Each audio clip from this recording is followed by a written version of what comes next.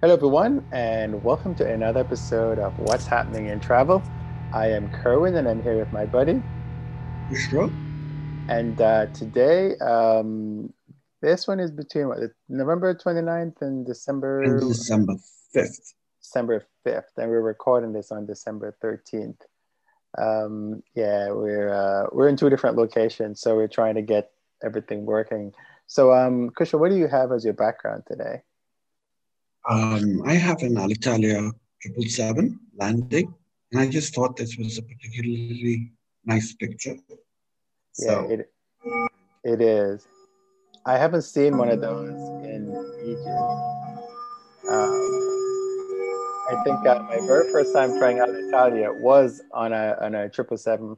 I think it was New York to Rome. I think it was.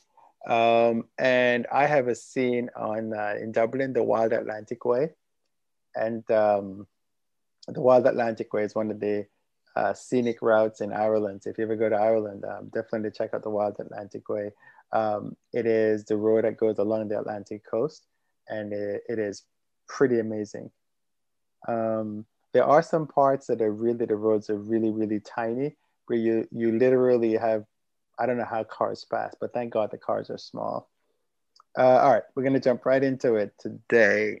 Um, we reported, I think maybe one or two episodes ago, about the airplanes being parked and the pitot tubes getting filled up by these insects. And we were saying that this is not a new problem. We're probably just noticing it because there's a lot more airplanes being parked. And so Kusha has an updates on this one. What's been going on with that so far, Kusha? this is a story that came out very recently and concerned Australia. Now, for those of us who have traveled or to Australia, we know that they have really strict biosecurity rules in regards of what you can or cannot bring into the country. Well, it seems the wasps have evaded Australia's strict rules, and in particular, they've been localized around Brisbane Airport in Queensland, in the northeast. Hmm. This originally started in 2013 when an Etihad aircraft um, bound to Singapore was on the ground for 2 hours at Brisbane, and on the way back, had to turn back after a little while because the crew lost their airspeed. Pitot tubes, which of course give you airspeed and altitude indications, Mm-hmm. stopped working. So the aircraft went into manual, and the crew decided to abort the trip and land at come back to Brisbane. And on landing, they discovered that the pitot tubes were completely blocked. Now, remember, this aircraft was on the ground for 2 hours in Brisbane. So in that span, um, the pitot tubes were somehow blocked, Wow. and they identified the culprit as a keyhole wasp that is native to Central America, South America, and the Caribbean. It has also been found in the US, Hawaii, Polynesia, Micronesia, and even as far north as Japan. Hmm. Um, and they suspect that it came in through cargo ships. So in 2000, in the way early 2000s, and they haven't really noticed an issue until this 2013 incident. So what I found was very interesting that uh, the authorities from Brisbane Airport, in collaboration with Qantas and an environmental consultancy group called EcoShore, they published their first reports on wasps and pitot tubes in this open source journal called PLOSONE. I don't know if you pronounce that plus one or if it's an abbreviation, but anyway, Plusny. um, yeah. So what they did is that they wanted to nip this in the bud. because clearly it's a serious problem. It's not a native species to Australia, and it poses a significant risk to aircraft. So what they did is that they created 3D images, 3D printing rather, of pitot tubes from 747s, 330s, 737s, and lots of regional aircraft. And they installed these at different locations around Brisbane Airport, including the grassy areas around the airport. And what they found is that over a 39-month test period, they had 93 fully blocked pitot tubes. Wow. Most of them were close to grassy areas, as they expected. And what they discovered is that there are these caterpillars, tiny, tiny caterpillars in the grassy areas that these keyhole wasps feed on. All they need is a nest spot. They put a caterpillar in there, they lay an egg, and they seal it up. And it's a really quick process. Wow. And this is what apparently was happening. And the Australia case was not the first one in the hemisphere, because it's also happened in Papua New Guinea, which of course is a neighboring country. And so they decided to use organic pesticide to spray the grassy areas. And the incidence of blocked pitot tubes went down by 50%. Oh, wow. Okay. So what they were recommending is all airlines to cover the aircraft pitot tubes on landing at Brisbane immediately, but they haven't made it mandatory, which is a little odd. Yeah, that's weird. And the one problem is that Australia has not classified this as an agricultural pest, this keyhole wasp. And they've also said that it is not a vector for human disease. So they haven't done anything active to eradicate the insect. Interesting. And that's the issue at hand. But I just thought it was a very interesting story. Yeah. And there haven't been any recent incidents after that. But I don't even know if carriers are covering their pitot tubes while the aircraft are on the ground during a turnaround at Brisbane. Yeah, because normally you don't do that, right? Because there's no reason for you to cover the pitot tubes during a turn, especially if the turn is so short. Even overnight, you wouldn't do that. Yes.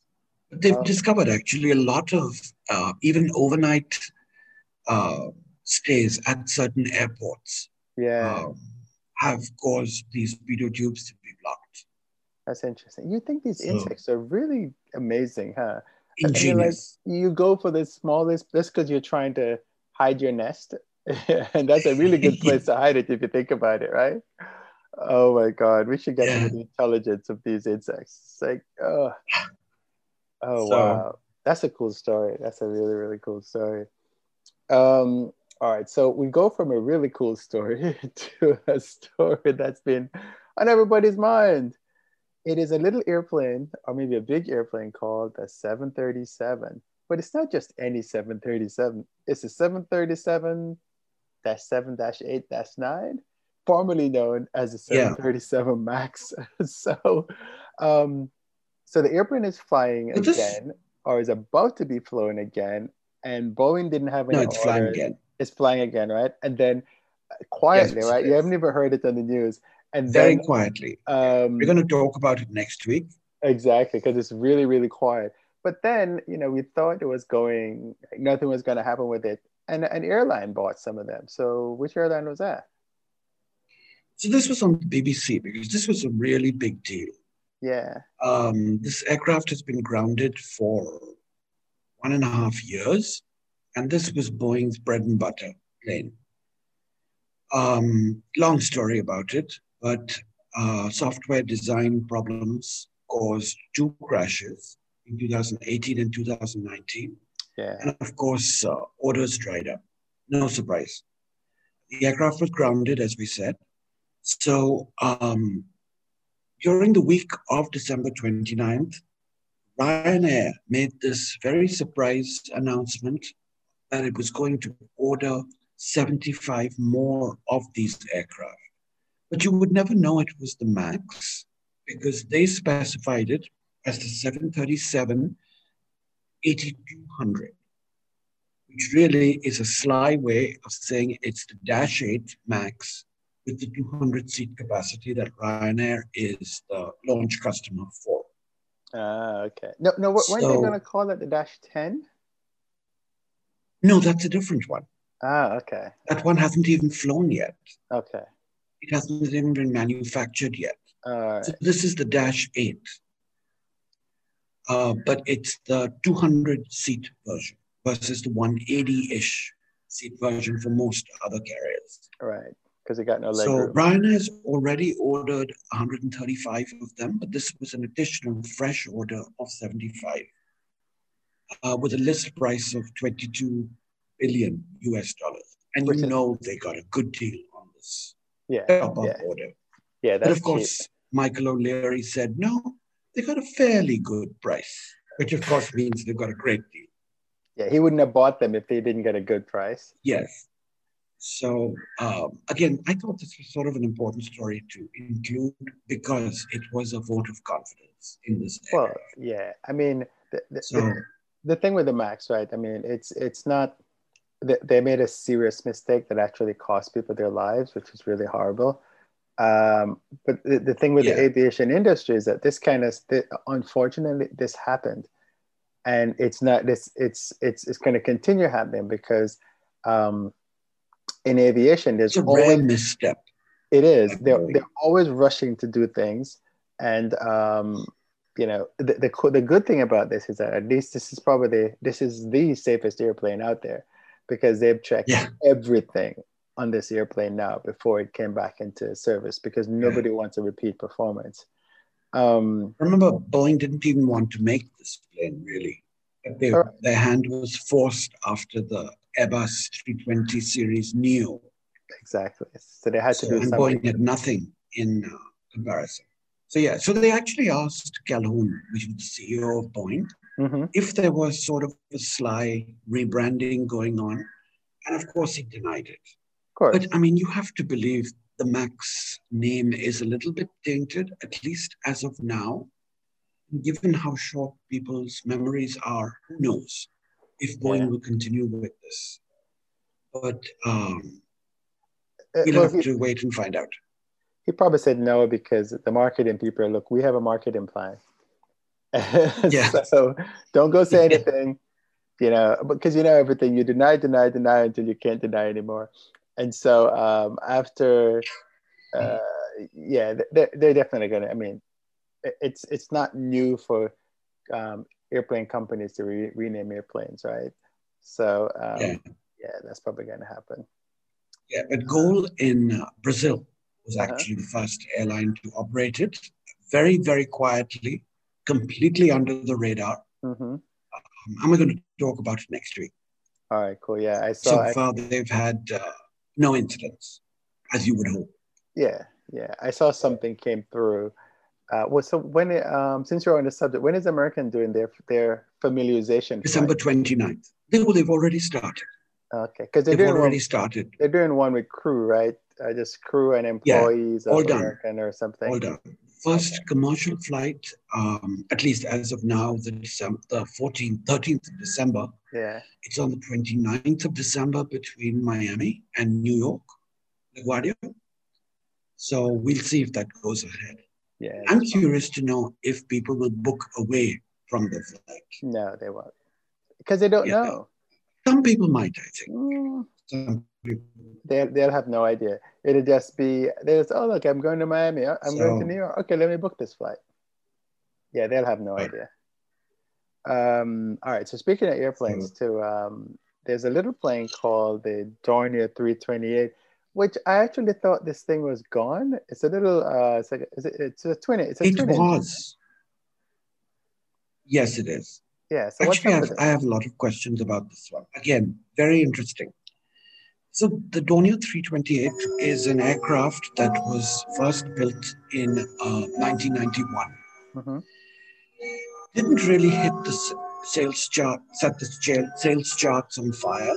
They built about 200-ish planes. Not exactly a sales success. And eventually, in 1991, the program that was actually from Deutsche Aircraft in Germany was sold to Fairchild in the US.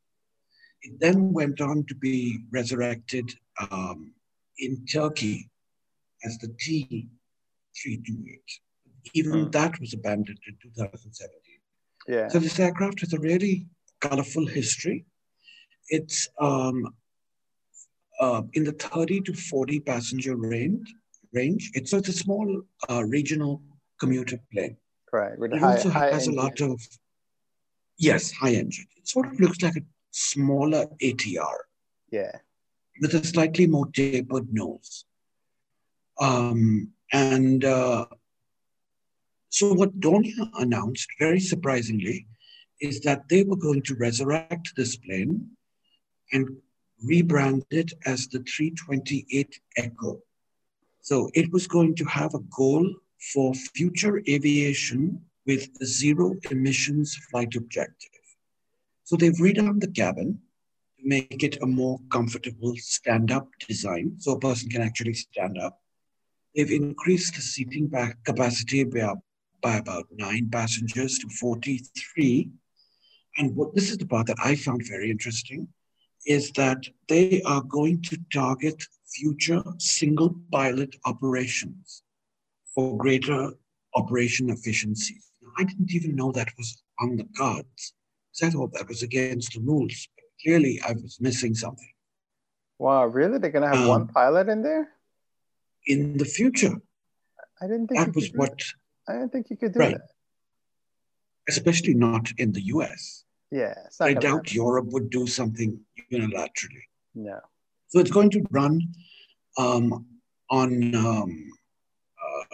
biofuel, so with a zero emissions goal in the next 15 years, which is faster than any other original equipment manufacturer. Another thing I had an issue with is, given how efficiency was key in this endeavor, why did they choose an airframe that was about 20 years old in terms of design? They've got new engines, for sure, with Pratt & Whitney.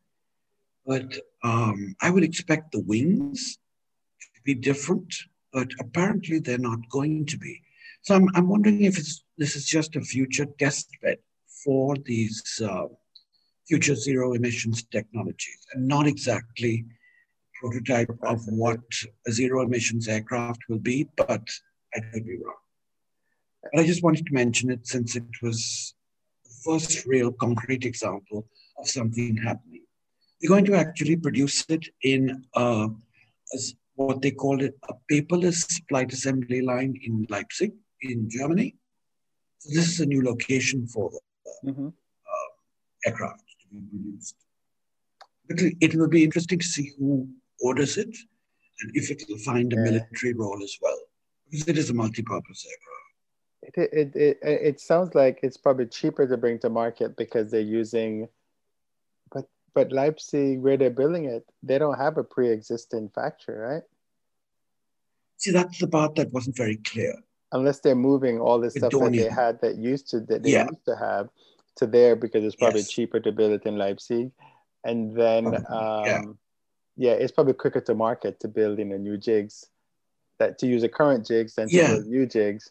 Yes. So that's my guess. Yes, absolutely. Plus the certification and all that sort of stuff. Yeah. But no, actually, I think this would be a good test bed, given that they will likely be the first. Yeah, there's a lot of rich people out there in aviation. I mean,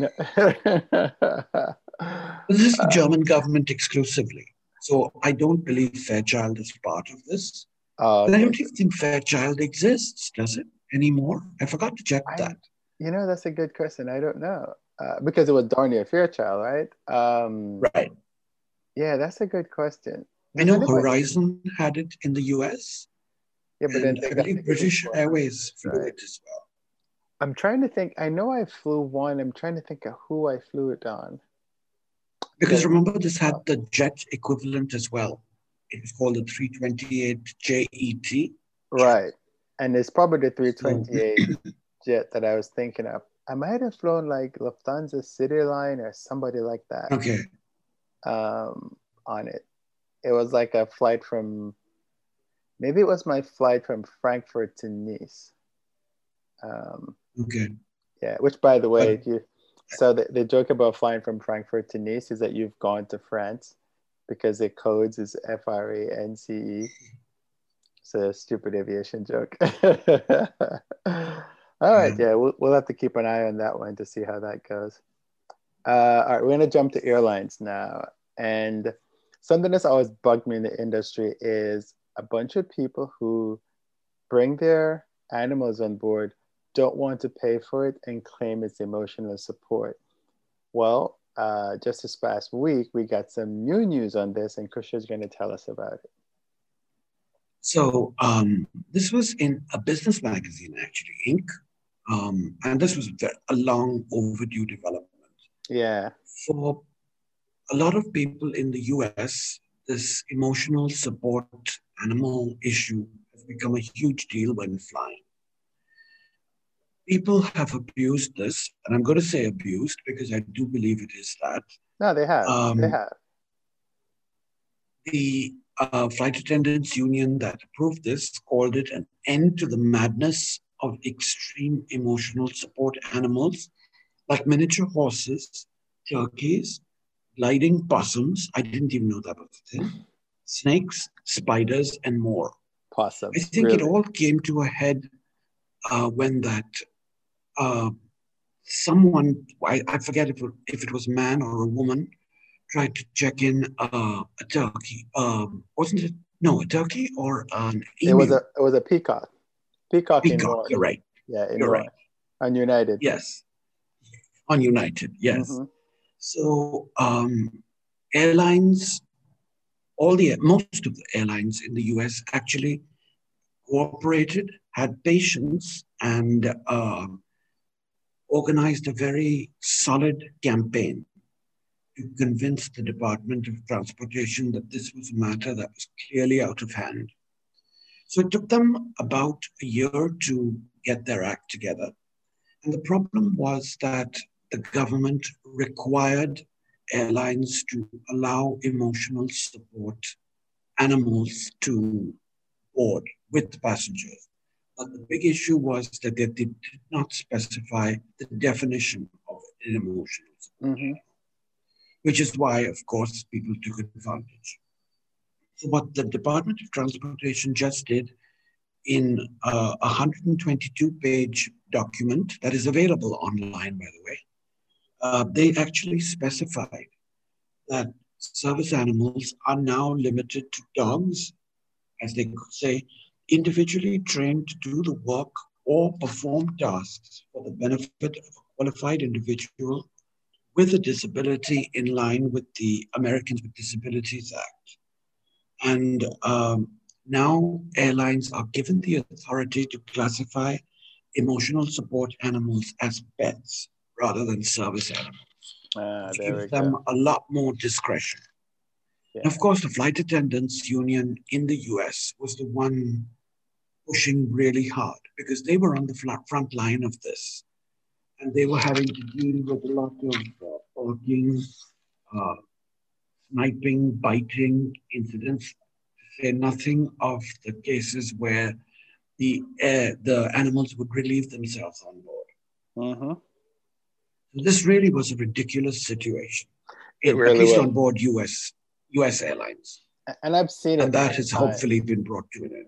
Yeah, hopefully. I mean, I've seen it many times where I saw this girl, she's on the phone and she's yapping away, and her little dog is Yes. peeing right in the middle of the way, and she's not doing anything about it. And so the agent was like, "I'm not cleaning that up. You're gonna clean that up."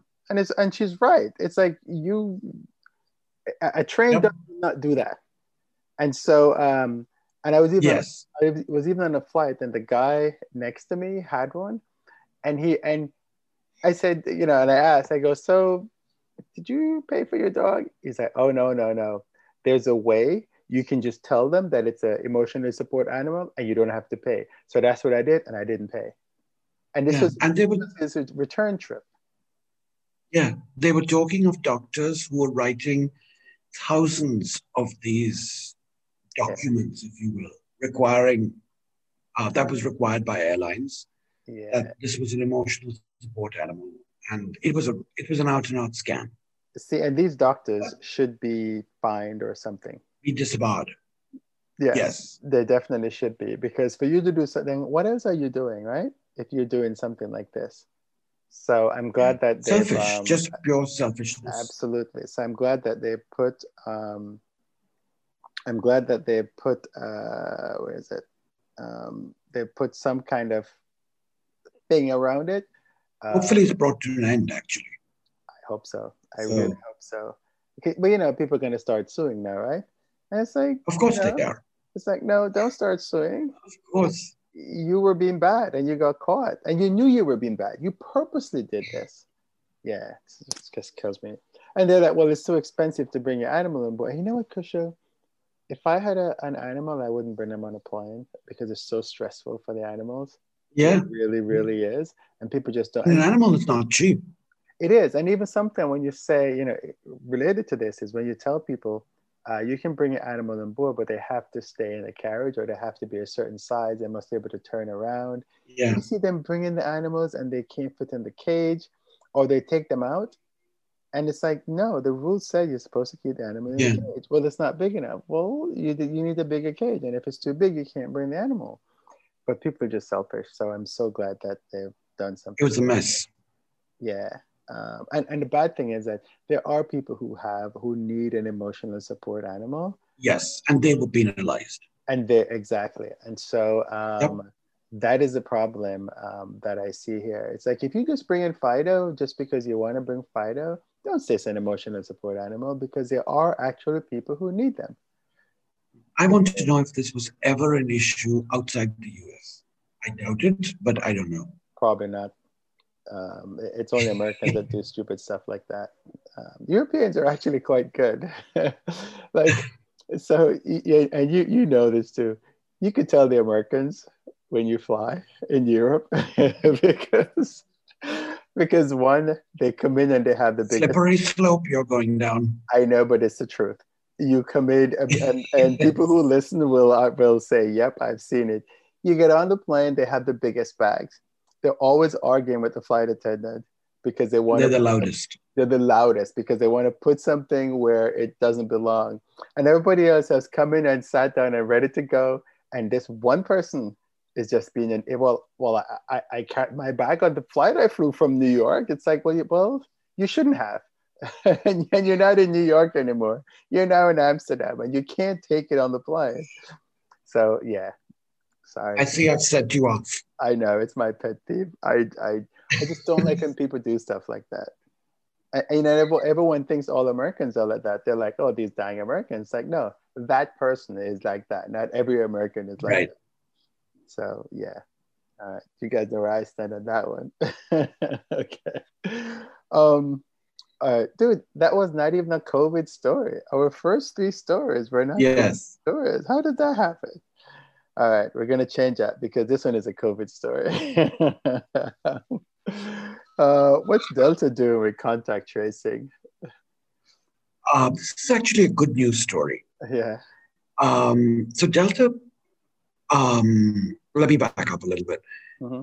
Most US airlines have resisted contact tracing, which has proved to be very, very successful in containing COVID, at least in Asia. Right. Where I've heard the most examples, like South Korea, Taiwan, Singapore, Hong Kong. Those are the ones I've heard of.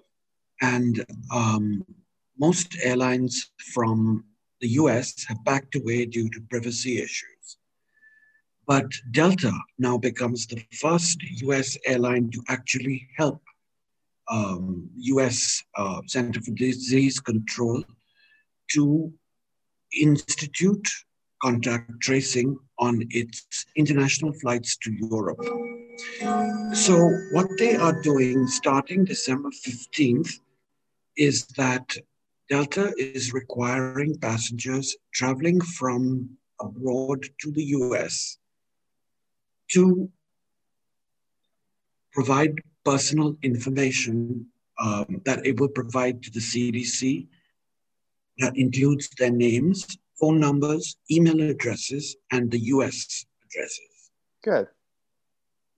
The one thing that is again very odd, at least going westbound, is that the passengers will not be required to do that. But if you're going eastbound, specifically if you're going to Italy, you are required to do that as per the agreement Delta has with Rome Airport. Okay. So again, I think it's a little bit of a privacy issue with the US still, but it's not for Europe, where they're much more strict with this sort of thing in order to better get a grip on the situation. So as I said, it's not mandatory westbound, but it is for eastbound flights, especially to Italy. Yeah. So what is going to happen is that passenger manifests from Delta are going to be provided to the CDC, which is, again, the Centers for Disease Control here in the US. And when Delta learns of a passenger who tests positive, remember that anyone traveling to and from the US, between the US and Europe, has to undergo these tests.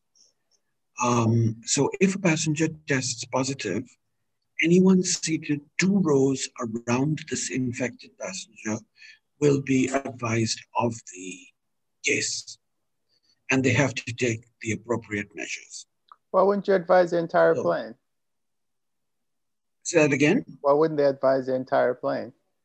Because they found that the transmission does not really affect passengers beyond a 2-passenger radius. So you could have passed that passenger on the way to your seat. You could have gone. You could have mingled with them at the check-in. You could have. I don't know. You could have talked to them at the toilets. You could have stood next to them in the galley. Are these people just not thinking? Do you think you just get on a plane and sit down and you get off and that's it? Well, remember, this is an article in the New York Post, which, again, when news articles are not researched very thoroughly, for the most part. I don't want to say that categorically, but they leave out a lot of stuff. This is missing a few details, Krisha, because why wouldn't you tell the entire plane? I want to know, regardless of where I'm sitting. Yeah. See, airlines are treating very lightly, again, because I'm sure they're afraid of being sued. Yeah, I know they are afraid of being sued, but at least Delta had the guts to do it, though. Yeah. We need to. The thing is that a lot of these things, they're not on, they're not. Because contact tracing is the key to cutting down on infections. I mean, just ask South Korea, ask Taiwan, Singapore. Yeah, definitely is the key. I'm going to see if I can find some more information on Delta's website about it, because a lot of these news outlets, they just hear a part of the story, or they're not aviation people. They just reporting it because they want to click. Correct.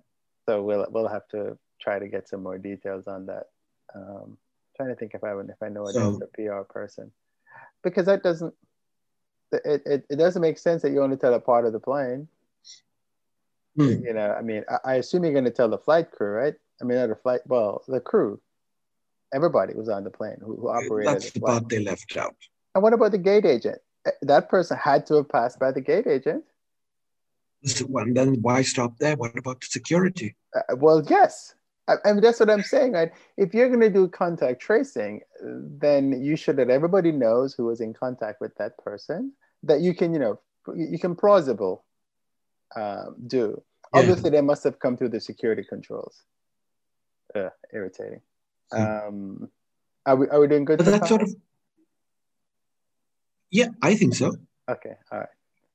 But this that sort of ties in with the next one, and I'm jumping ahead here of you Oh no, it's with okay. Is this the one about Breeze Aviation? no, actually, oh, sorry, it was the one about KLM Okay, well, yeah, doing we can. something very similar. Okay, what are they doing? So Because since we're on the COVID topic, yeah, yeah, we can continue on the COVID topic. That's all good. What's going on so with that one? again, shortly after this announcement of Delta, Air France KLM, which of course is a partner with Delta in the US, Yeah. announced that they were announcing COVID testing for flights between Amsterdam and Atlanta. Okay. Now, if you remember a few episodes, or perhaps it was last episode, the Delta announced a similar program with Rome, Right. Italy. Mm-hmm. So Air France KLM is now instituting this quarantine-free requirement for its flights. It's four-time weekly flights between Amsterdam and Atlanta, and it centers around the concept of multiple tests. So under this KLM plan, remember this is only applicable to KLM flights. You require a PCR test 5 days before the flight, Mm-hmm. another rapid test at the airport at check-in, and a third PCR test after landing at Atlanta. And only negative passengers who test negative will be accepted on board. Um, you can skip the 5 day required 5 to 10 day required quarantine in the Netherlands if you're going eastbound from Atlanta. But as far as I know, Georgia does not require any quarantine for passengers arriving. Yeah, the And of US course, is it's weird. still restricted to a particular type of, it's not everybody can avail of this because there is no free travel or free passenger travel between Europe and the US currently. Right. So Yeah. this, Um, as I said, is only applicable to the four times weekly KLM flights starting December 15th for a 3 week trial period, and it's not applicable to Delta's daily flights.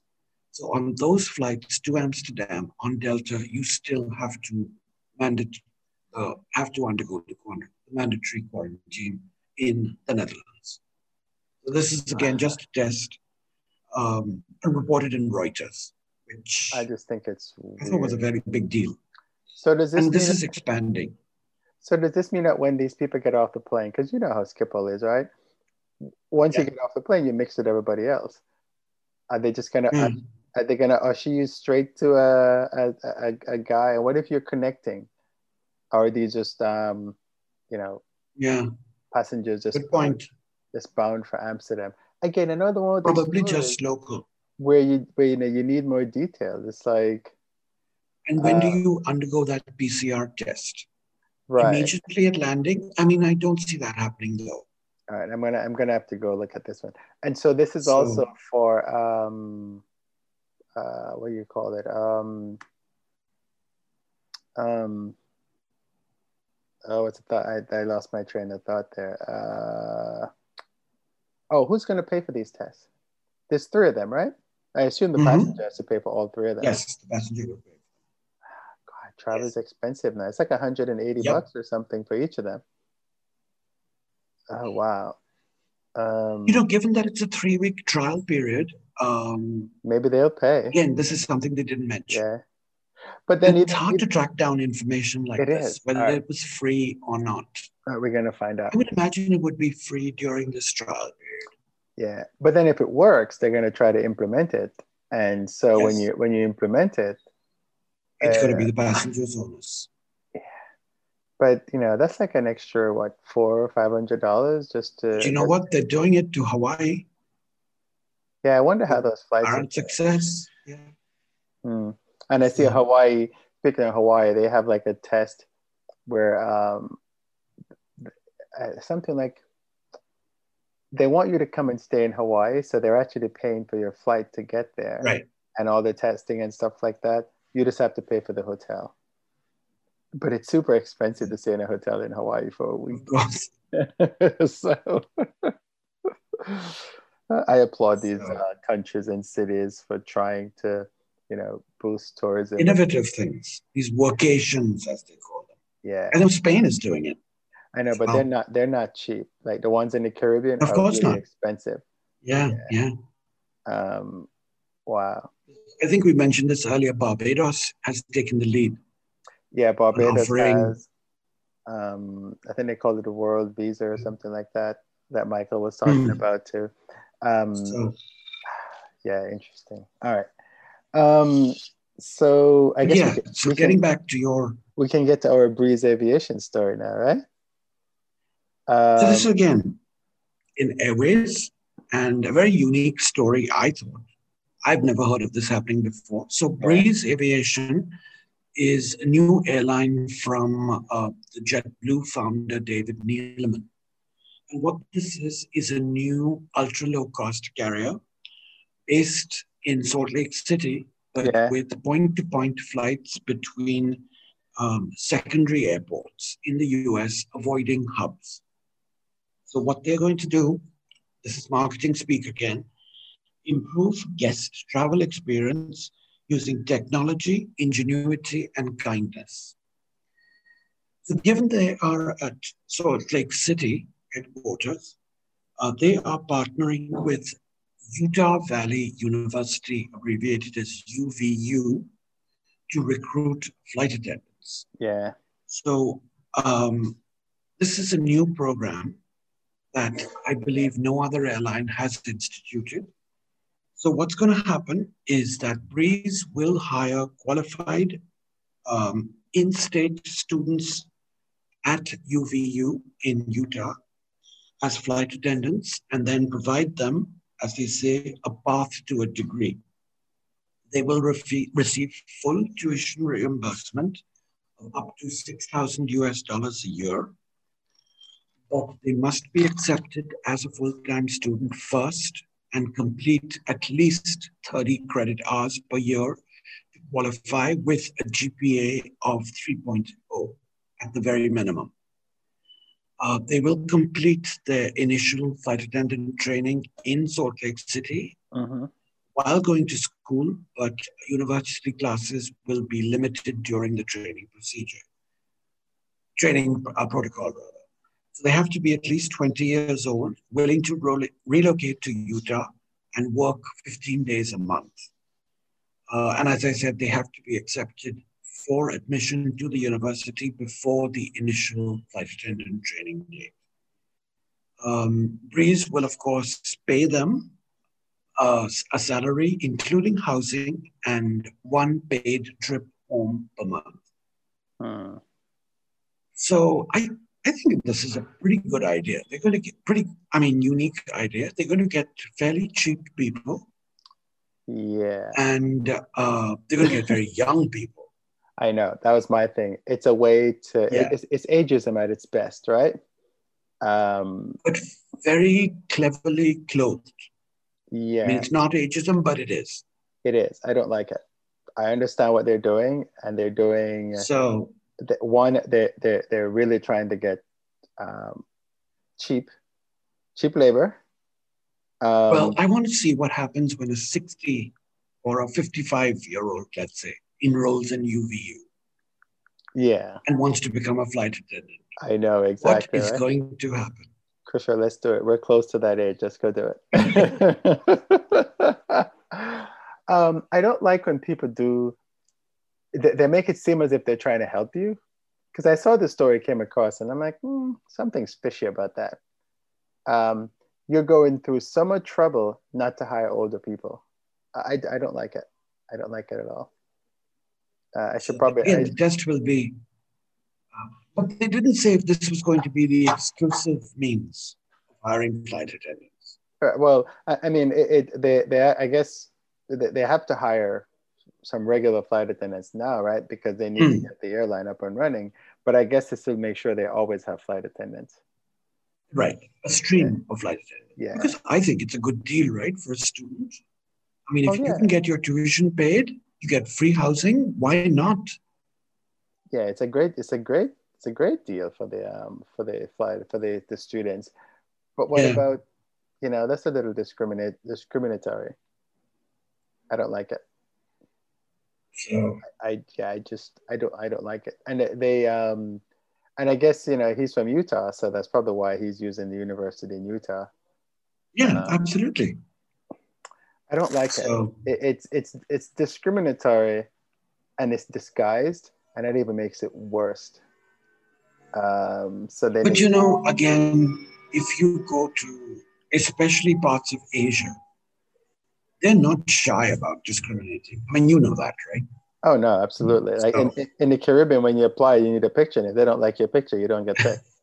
And isn't it the Air Asia guy that he actually picks the flight attendants? Is that the guy? I don't know that. I'd never Yeah, heard that. yeah. There's So, one of those carriers in Asia. The CEO actually picks the they're flight. not shy about openly admitting it. But Yeah, again, no, that's they're a not. cultural thing.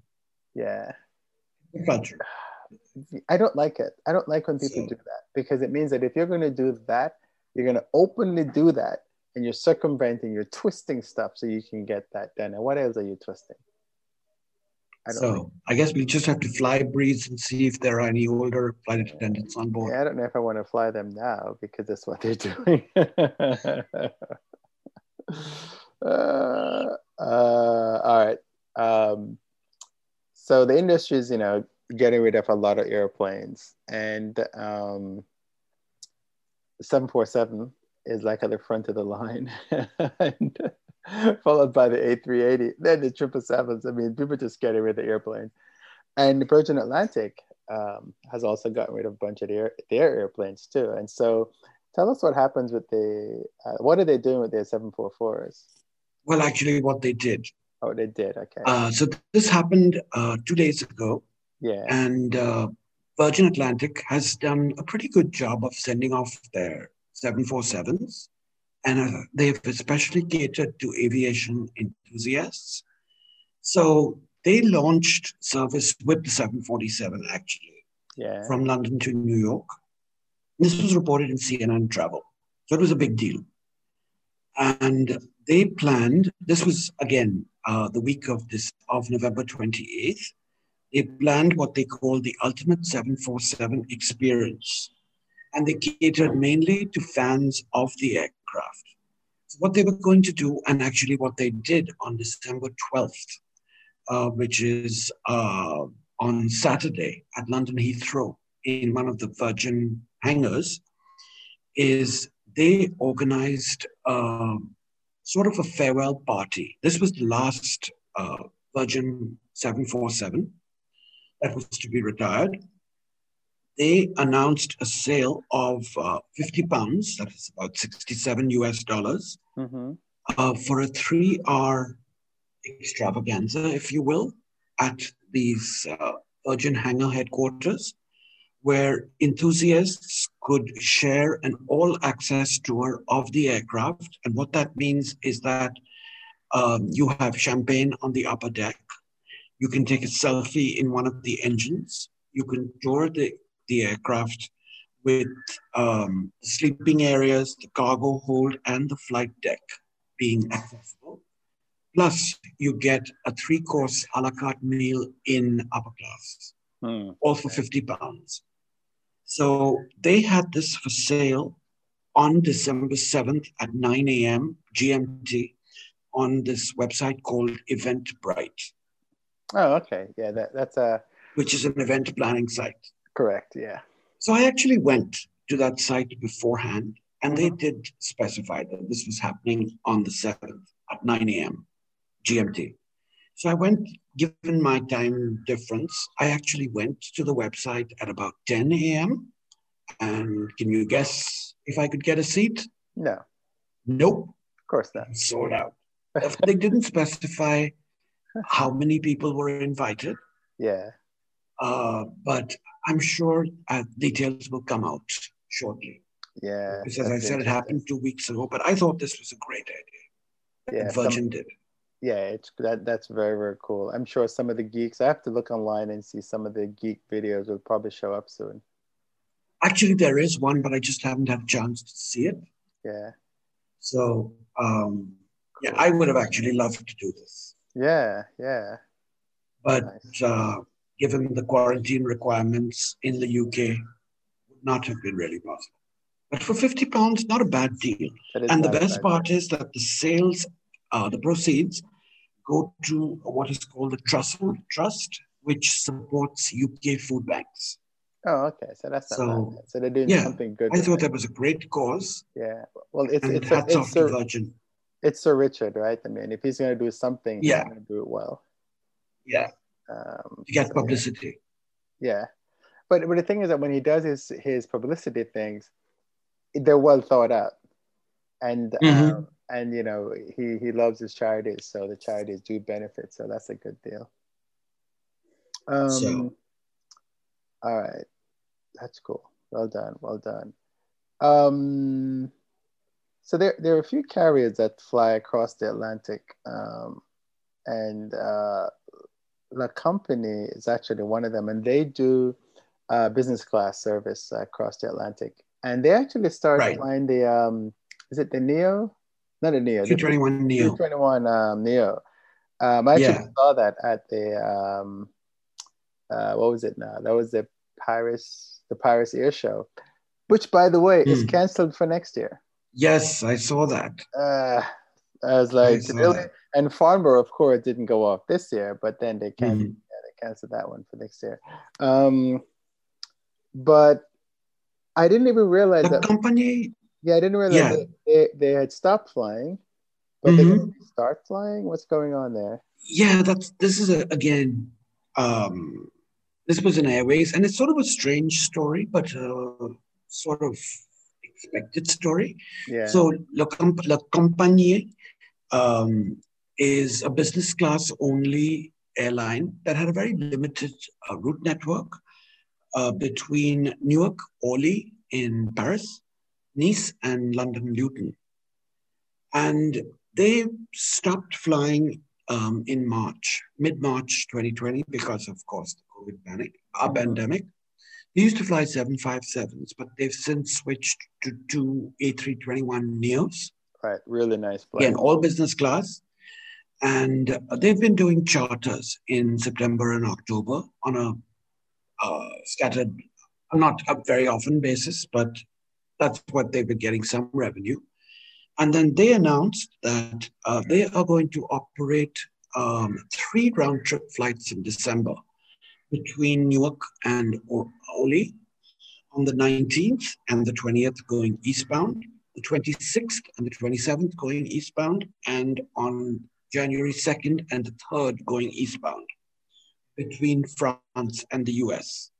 Now, again, it's open to very restricted class types of passengers because leisure traffic between France and the US is still prohibited.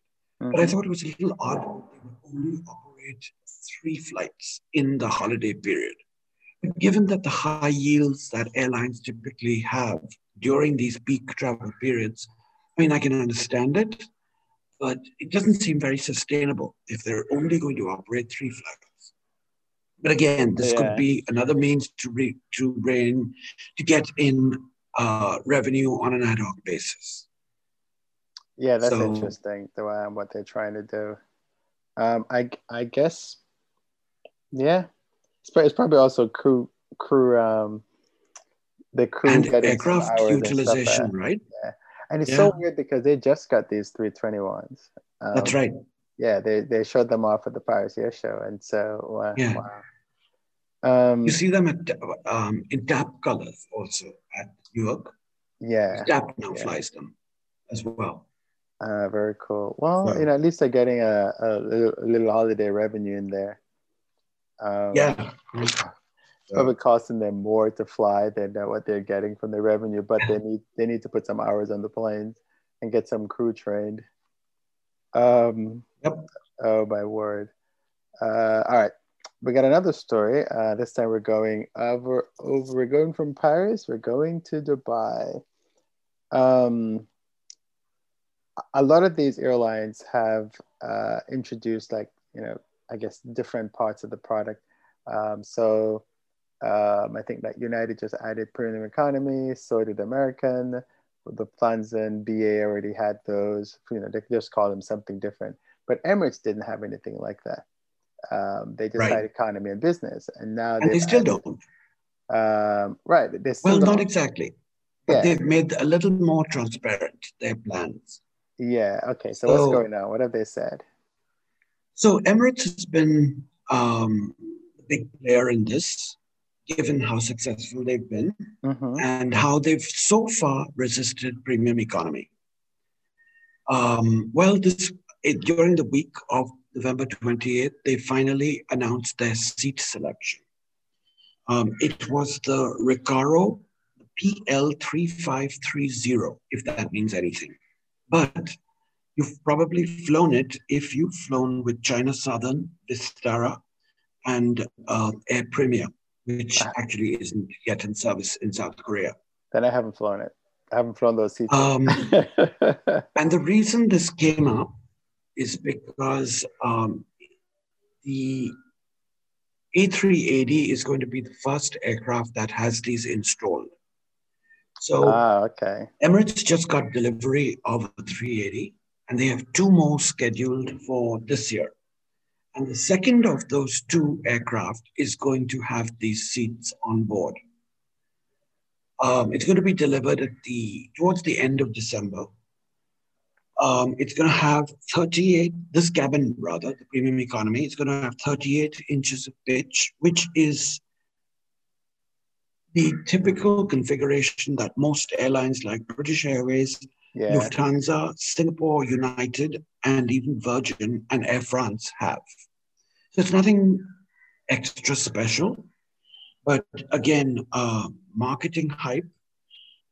The seats will apparently remind you of a Mercedes Benz, if you can believe that.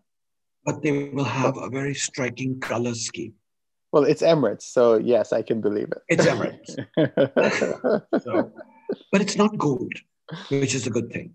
Yeah, yeah. They're going to be on a 380 at least. They're going to be 58 of them, and on the two class 380s, they're going to be on the upper deck in front where first class was. And on the three class 380s, so first, business, and economy, they're Uh-huh. going to be on the lower deck in front. Oh, okay. So as you walk in, you'll see them. Yes. Mm-hmm. So I think this is a very smart move that they made, is that they will wait to sell this new product until they have critical mass of aircraft with the new cabin. And they expect this to happen in 2021 as Okay. more Yeah. 380s are delivered. Because it's going to be only introduced on the 380, the 359s that they're getting, the 777-9s, and the 789s. Okay. And they have none of those in their fleet as yet.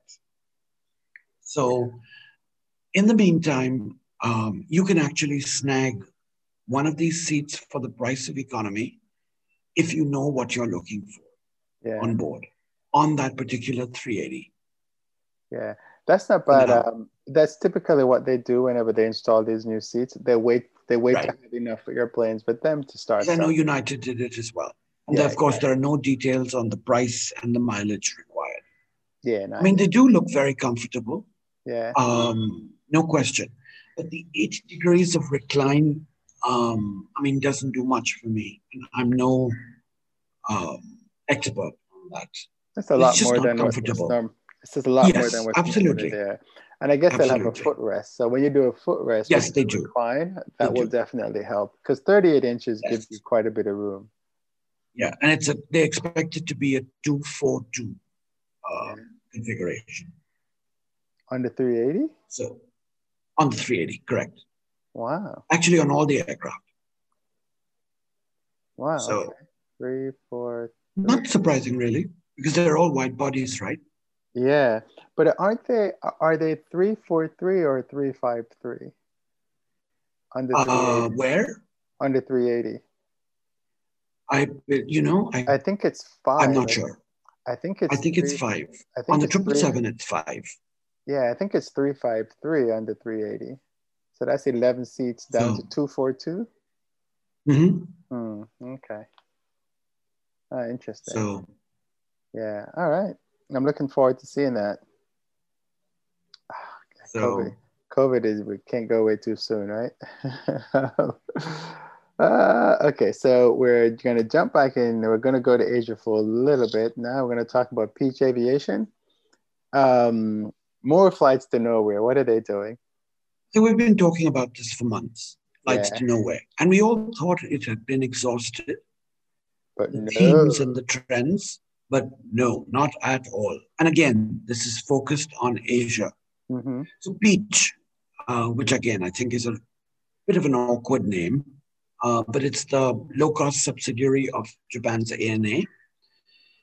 They announced that they were going to have flights to nowhere, but on an educational basis. Yeah. In the airline actually was contacted by a group called the Kansai Sky Friends Association, which is a group of local elementary and junior high school students with an interest in aviation.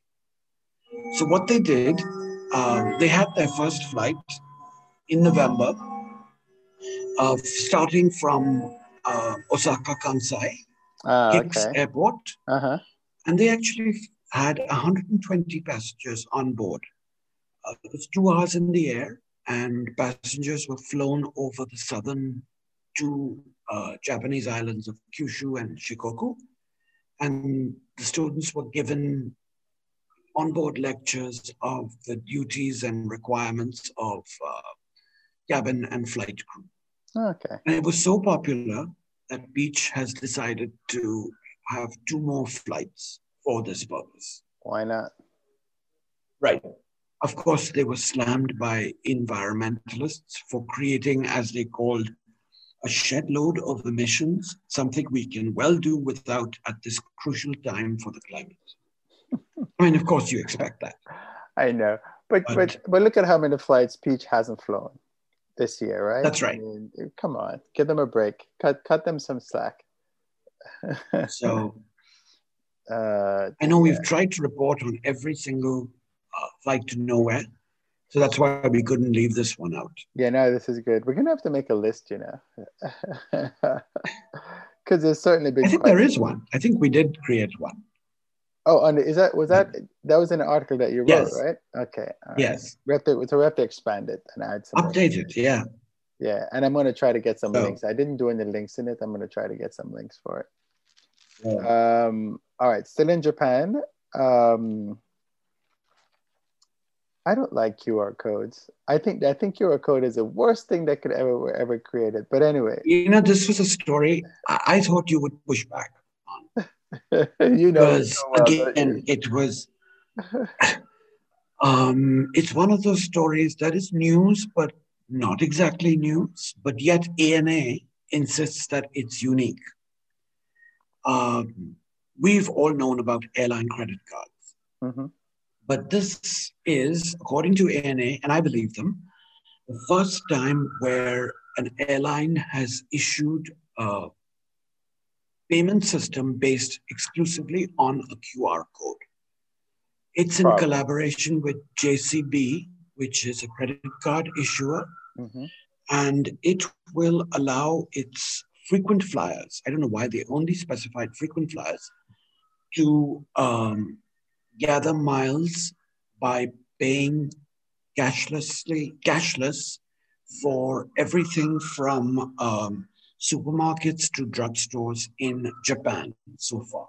Oh, okay. Currently, all you have to do is take a picture of the QR code, and you can gather anywhere from 6 to 16 miles per 1,000 Japanese yen, which is about US $10 of expense.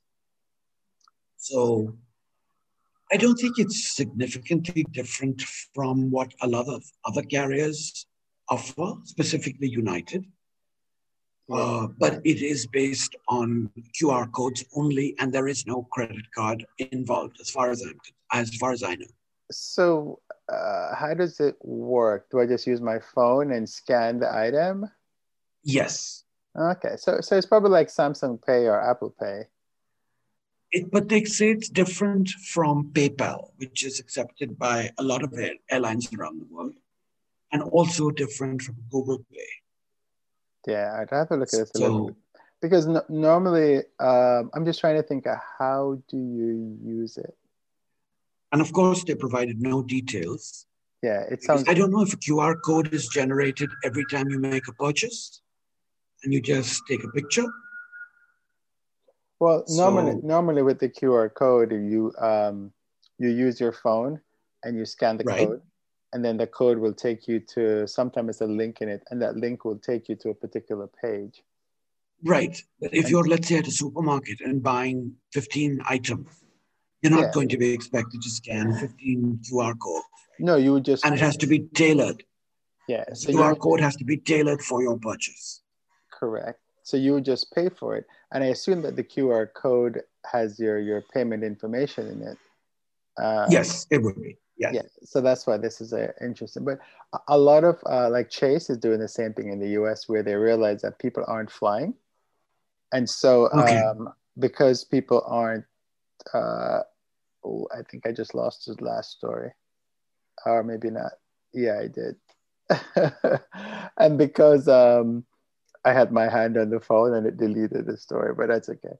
And because people are not flying, what Chase is doing is they're allowing you to use your card at the grocery store Huh. and also get miles for frequent flyer miles and stuff like that. So they're just giving their current JCB card members, and JCB is one of the card. It's like Chase with United or Chase with the U.S. carriers. JCB is But the have one they they're using started it? Have they there. started it? You mean ANA? No, Chase, because ANA is starting it this month. Yeah, I mean, Chase is already allowing that. Chase don't have the QR code thing that they're talking about, Okay. but Chase is already allowing you to buy other stuff and get miles Okay. for it, in addition to the flight Huh. stuff, because nobody's flying and no one's doing hotels and stuff. So Yeah. it's good that they're doing that. Um, and Innovation alive and well. yes, exactly. So, Okay, so that was and as a actually, the last story we have, because I think we're coming up to an hour if we haven't exceeded that already, yes, but we only have one is story left. right, It's the is flight to cruises to nowhere. nowhere. Yes. So Yes. We so haven't had too many of these, but no, Singapore has go ahead. taken the lead on this. And so far, they've been doing quite well. Well, that ended during the week of November 28th. Yeah. So, Royal Caribbean had just set sail from Singapore on their Quantum of the Seas ship on a 4-day Singapore round trip when an 83-year-old male passenger came into the clinic with diarrhea. You know, this is probably TMI, but there you have it. That really is TMI, Kusha, but that's okay. Well, according to standard protocol, they tested him for COVID and they found him positive. And of course, there was a mild panic. Yes, of So course. this was at 2:45 in the morning. So they confined everyone with immediate effect to their cabins for about half a day. And long story short, they came back to Singapore, cutting short their trip. Right. But when they did a repeat test and used a second sample for another test, they found it to be negative. So they got a case of a false positive with this passenger and caused quite the disruption and unwanted. And I'm sure the passengers on board were extremely irritated. Yeah. But they were treated like passenger was positive, and they were sequestered in their cabins, and they were only allowed to disembark, I believe, about 12 hours later in the evening. Remember, this happened very Yeah. early in the morning. Why didn't they just But it test the just guy twice? demonstrated that apparently that may not be the standard protocol. Because the results of the false positive came out after they had disembarked. So Yeah. I'm glad someone thought of it, though. So the takeaway from this is you need to get better doctors or better nurses so they can Well, no, this take the test test. is, the rapid test is susceptible to false positives. That's not Yeah. anything the doctor's fault. Well, right, but this is what they're using for the rapid test for these. Yes, Yeah, yes. then they Remember, all these passengers went through strict testing requirements before they were allowed to board, and yeah. also were required to do it after they got off the ship. So which means that they're So gonna this have to. still happened. So what they're gonna have to do? They're gonna have to test people twice, right? They are doing it twice. They are. It had 2,000 passengers, Yeah, about 1,700 passengers, and about 1,200 crew. yeah. I did because So that's their biggest ship. It was a Quantum of the Seas, right? was it? Is it? Yeah, yeah. I think I saw a Okay. picture of it, and I was like, Okay. whoa. So the interesting thing, I didn't realize that that ship was in Huh. Singapore. So it was probably on Okay. its way doing some other voyage, and it got stuck in Singapore, which is probably why it's still there, or it got stuck somewhere close by, and So, they birthed in Singapore. Wow. so now the next test is: are they going to do another one after this? They probably will, but Given how popular they are. they're gonna have to do better testing. Yeah, because this one cost them, right? Because I'm sure they had to Yeah. refund all the passengers' money. Well, they'll probably do another one with the same passengers. Yeah, but still cost them, right? They were at sea for a day. Oh my God. Yeah. I mean, and cruise ships, it's not cheap to get them moving. No, Oh my God. I there did you do a have it. cruise, and I actually do like cruises because you get on the cruise and you just go and you get off and you get Mhm. to an island or a port, you do some stuff, you get back on, you eat, you sleep, you drink. They're actually quite fun. All right. So that's the Latin. That's the last question we have, right? The environmentalist will scream at you because they're so wasteful, Yeah, especially as regards food. yeah, they will. They're all wasted. But you know what, Kusho? I'm pretty sure I could show all the environmentalists all the stuff that they waste and don't realize that they waste. Because you know what? They're probably complaining and they have an iPhone. So whatever. I don't think I made any friends during this episode. Between the environmentalists and the people with the pets, I don't think I made any friends. So, Okay, I think that was the last story we had, right? yes, All right, very cool. Well, thank you, Krisha. That was really good. Well, don't forget to subscribe to us on the Spotify and iTunes. And since I think you're gonna call this a controversial episode.